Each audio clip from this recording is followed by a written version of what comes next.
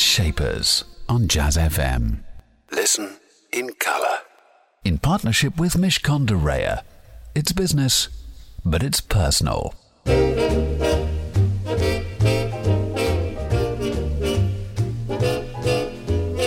got you under my skin. I've got you deep in the heart of me. So deep in my heart, you're really a part of me. I've got you. The classic from Ella Fitzgerald, I've Got You Under My Skin. Good morning, this is Jazz Shapers here on Jazz FM with me, Elliot Moss. Thank you so much for joining me. I hope you know the drill, because this is the place, if you don't know the drill, I'm going to tell you anyway, where you can hear the people who are shaping the world of music, specifically jazz, blues and soul, alongside their equivalents in the world of business, a business shaper. And my business shaper, I'm very pleased to say, is the iconic Rachel Riley. She is the founder, the owner and the managing director, three things in one, how about that, of the fantastic Great British Children's Wear brand, recently seen on the Royals, if you hadn't noticed, as well as other well-dressed young people around England and other parts of the world. In addition to hearing from Rachel, you'll also be hearing from our programme partners at Mishcon de Reya, some words of advice for your business. And then we've got some great music from the shapers of jazz, blues and soul. Eliane Elias is in there, Eric Bibb is in there, and so is this one from Mr. Marvin Gaye.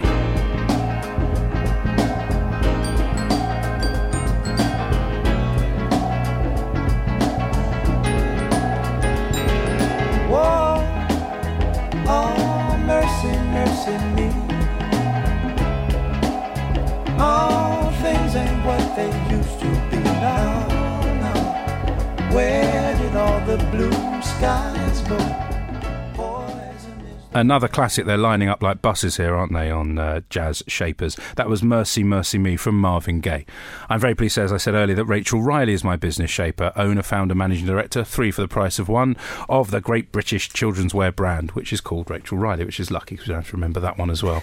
Rachel, thank you very much for joining me. Thank you very much for having me. Do you remember when you thought you were going to run your own business and set your own thing up? And if you do, how did it come about? I started very simply. I knew that I wanted to do something and I loved making things, and I knew that there was a gap in the children's market when I had my own children, and I made things for my own children, and my friends and family and people around me asked me to make things for them. It started in a very simple way.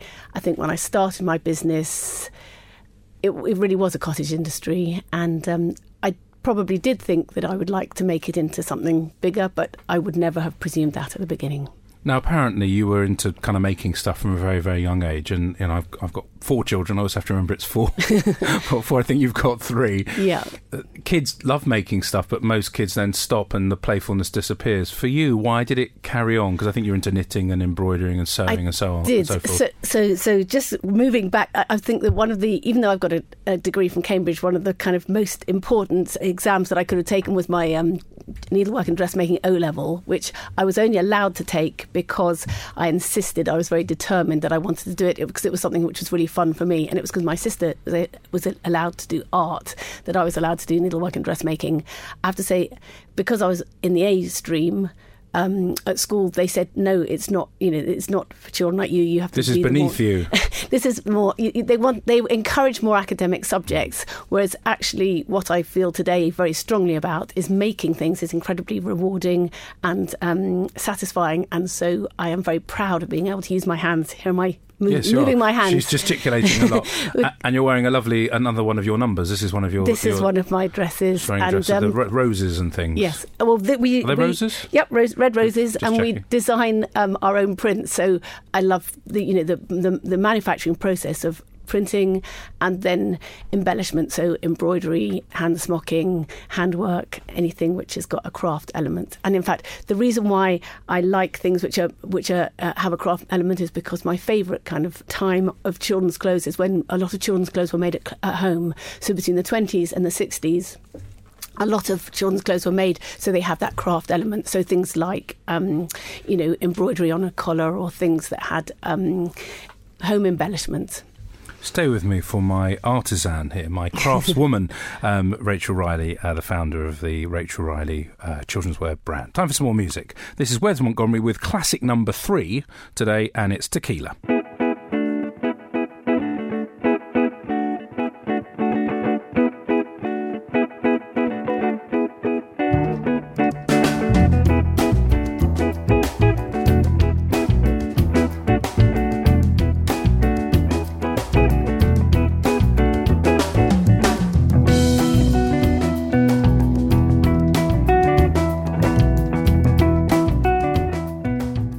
That was Tequila from Wes Montgomery. Rachel, we were talking before about how A-stream kids aren't allowed to do the crafty things when they're in school.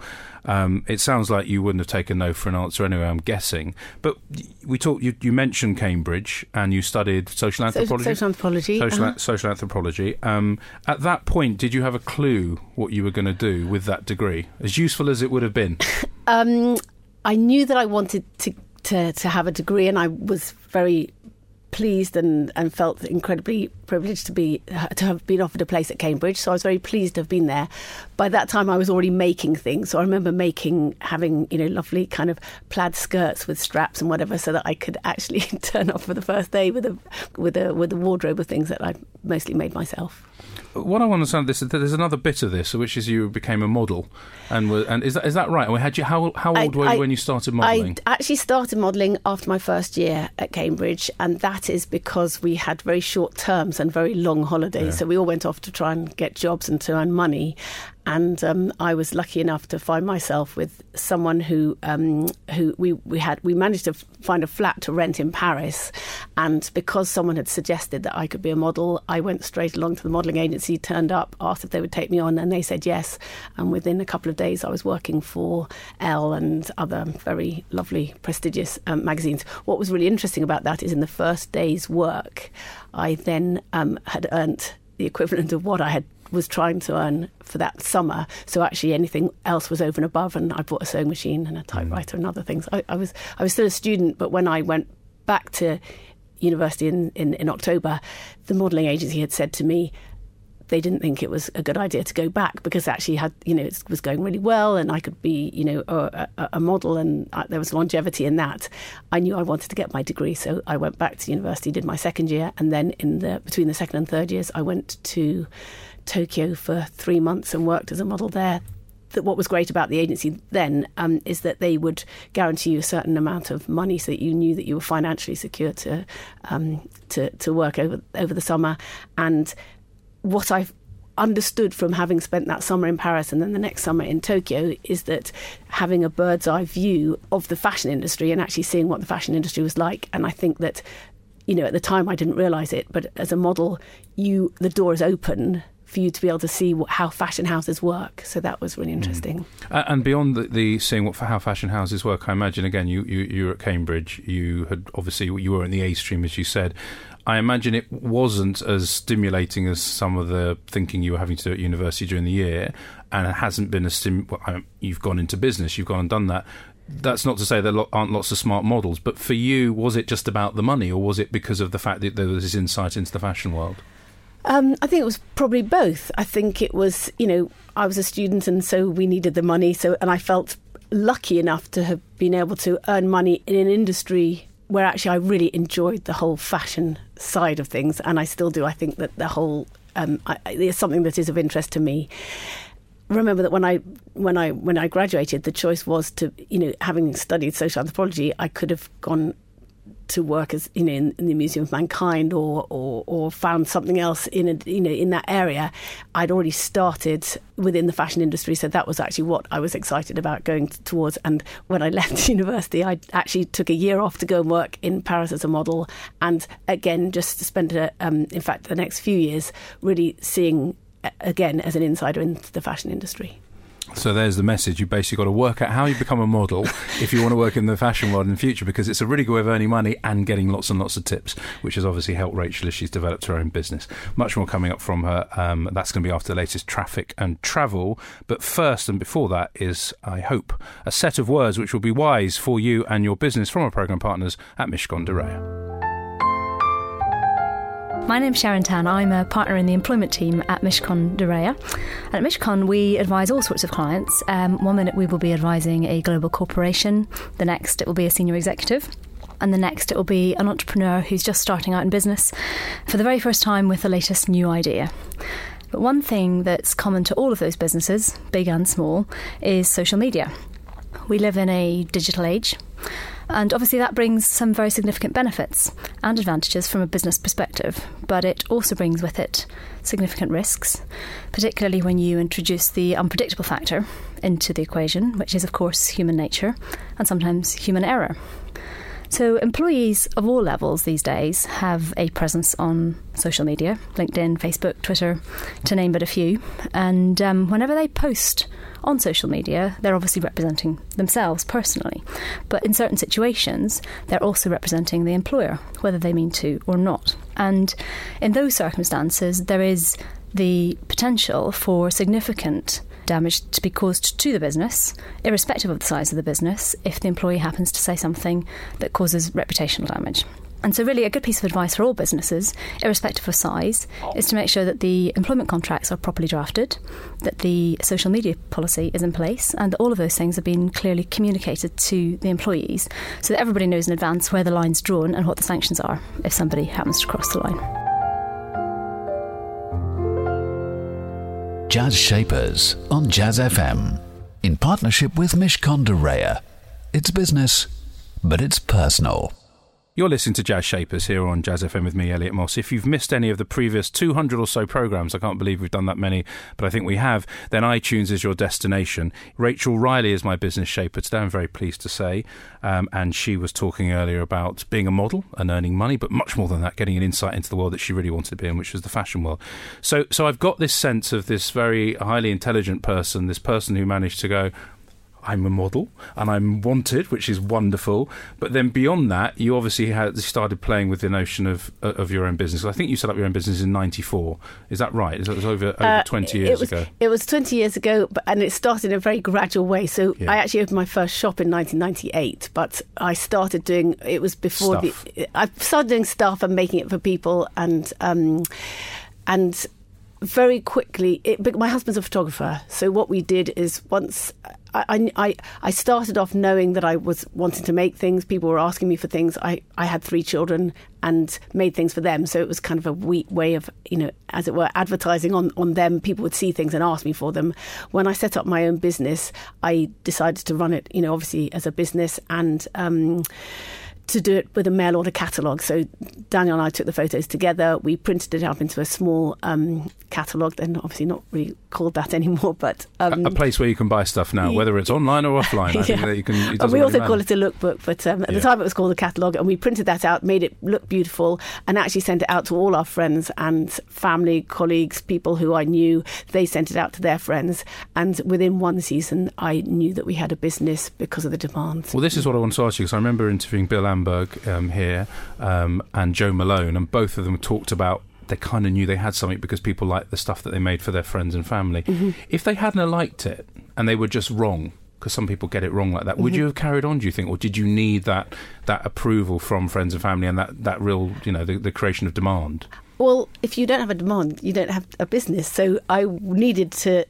I wouldn't have carried on. I would have carried on doing it personally if I hadn't had a business for it. But as it was, I wanted to run it as a business. And within a very short space of time, we had a lot of press. And that was very helpful because that made us, it created the demand.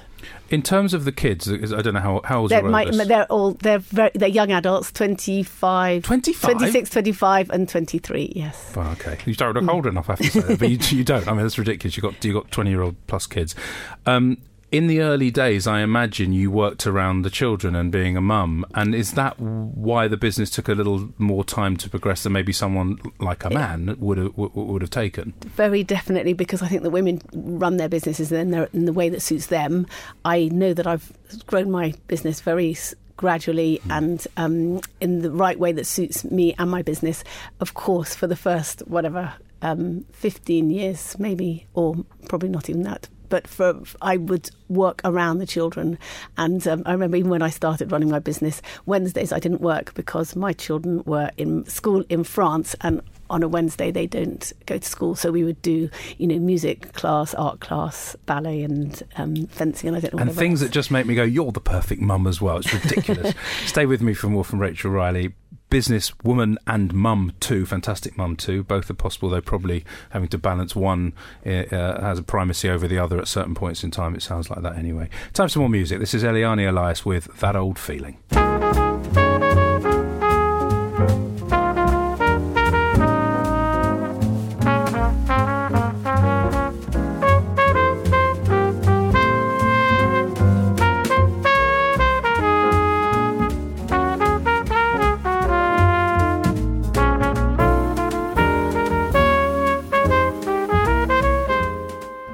That was Eliane Elias with That Old Feeling. Rachel, this business, as the children got older, you were able to switch your focus a bit more towards the business. Obviously, and if people don't know, the latest hit has been with many people, a member of the royal family, and I think it was Prince George was wearing your stuff. When those things happen, are they enormous moments, or were there bigger moments before, and it's just that's the culmination of all the other things that you were doing? I mean, how does it work for you? Obviously, they're very big moments just because of the press response. I feel very proud of the fact that Prince George has worn our things on several occasions.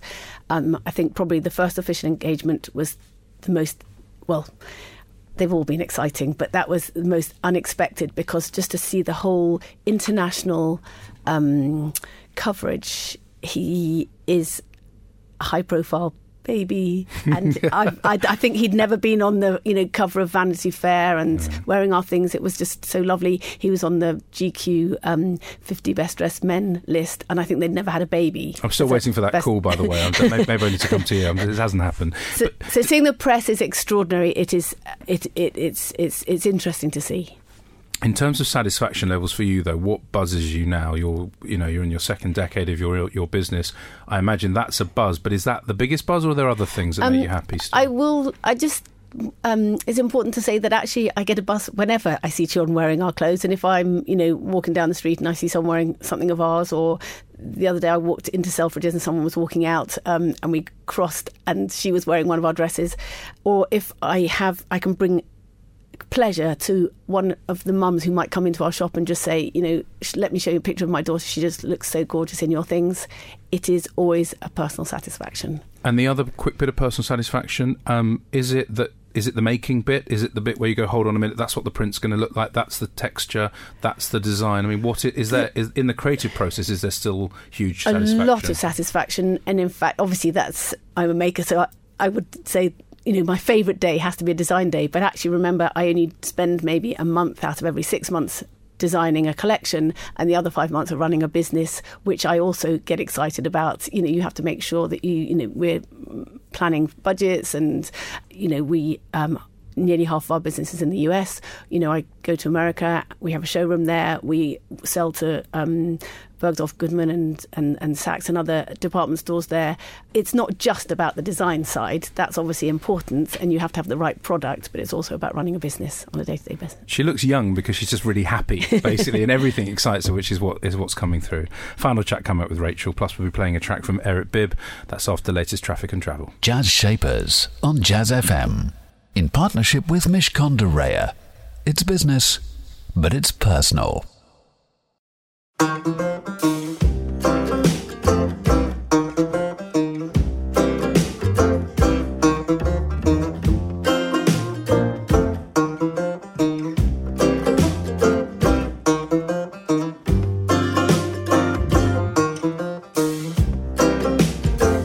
Walking side by side, hand in hand. She said she's so happy, I'm her man. I'm the happiest man. That was Eric Bibb and North Country Fire with Danny Thompson, and the song was called The Happiest Man in the World. I'm with one of the happiest women in the world, coincidentally. That's lucky, isn't it? And that's Rachel Riley, just for a few more minutes. You've really grown this successful and iconic business. As you said, almost half your business is in the US. I think you're sold in 90 countries or something crazy. Actually, 110 stockists, but in over several countries. But about 40% of our business is in the US. Okay. In that time, you must have encountered bumps along the way. You said you've loved things and you're enjoying all of the bits. I imagine you've had help. Advice. Who have been the people that have been key to you in that period? I said that I loved what I do, but I haven't said that there haven't been bumps along the road. There are always things that you have to overcome, and I've been very lucky to work with a business advisor who I respect greatly and who has got an enormous amount of experience in the field. His name's Manny Silverman, and I'm very lucky to have been working with him for the last 7 years. So he's really helped me focus not just on the on the design side and the product side, but also the strategy. And he is as sharp-minded as anyone I know. So I'm always very focused. Is that the key, the intellect, or is there something else? Because chemistry must be really important in this. Or is it that the content of what he's got is good enough and everything else goes away anyway? Well, chemistry is important in everything, so in life. But he is very focused and he has got lots of experience, and I'm very lucky to be able to use that experience within my business. And in terms of the international expansion, was that intentional? It is definitely. I don't mean to say that you didn't have a strategy, but yes. Things evolve, don't they? And then, well, also you have to go to the markets where people like what you do, so that helps. In America, I feel that they're quite formal for certain things, so they do like dressing up, and we do a lot of occasion wear, so they come to us for that. There's definitely a strategy behind it, and even now we have a strategy. We know I know which areas I want to go in, and that's important for me. You can't just kind of float around and just say, I'll pick up where the wind blows, which in the direction that wind blows me in. I mean, look, we're part of an amazing country, and things have changed in the last few weeks. You're exporting the great British brand, which happens to be clothes in your thing. What is it that works for you? Do people look at your clothes and go, that reminds me of a period of time in Britain? I think that obviously in Britain we are creative, so that's important. And also I think that what people come to me for is those kind of traditional family values, whereby the clothes that I make are classic. They are. It's about the children. It's about the children. I mean, all children are beautiful. So it's having very, simple, pretty things. Often people say that they come to me for clothes that they can photograph their children in, because then it means that our kind of styles don't go out of fashion. It's not specific for an era. It is just, making children look beautiful, which is important for me. Going forward, next 5-10 years, Rachel Riley's vision is just continue more of the same. Beautiful clothes for beautiful kids. We have just taken on agents in the UK, so I'd like to expand our base in the UK.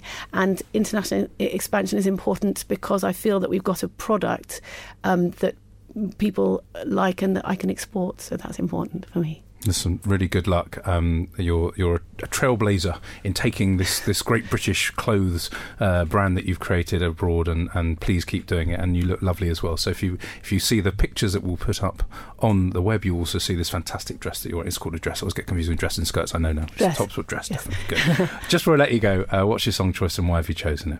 I've chosen Knock on Wood by Eddie Floyd. It's the 1967 version. I like classic and vintage pieces, so I wanted to take something from that era. And I also feel exceptionally lucky to be able to do what I do every day. Here it is just for you, Rachel. Thank you. Thank you.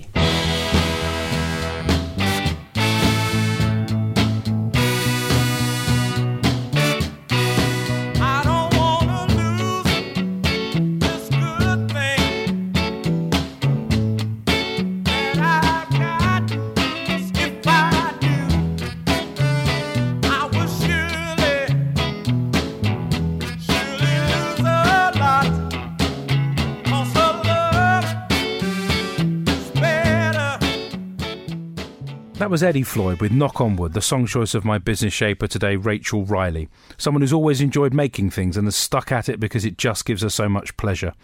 Someone who has done a fantastic job of combining being a mum with also growing a business. And someone who today enjoys all the aspects of the business, probably because she just absolutely loves that product and the output and the happiness that it gives the kids that wear her clothes and their parents. It's all great stuff. Do join me again, same time, same place. That's next Saturday, 9 a.m. sharp here on Jazz FM for another edition of Jazz Shapers. Meantime, though, stay with us because coming up next, it's Nigel Williams. Jazz Shapers on Jazz FM. In partnership with Mishcon de Reya. It's business, but it's personal.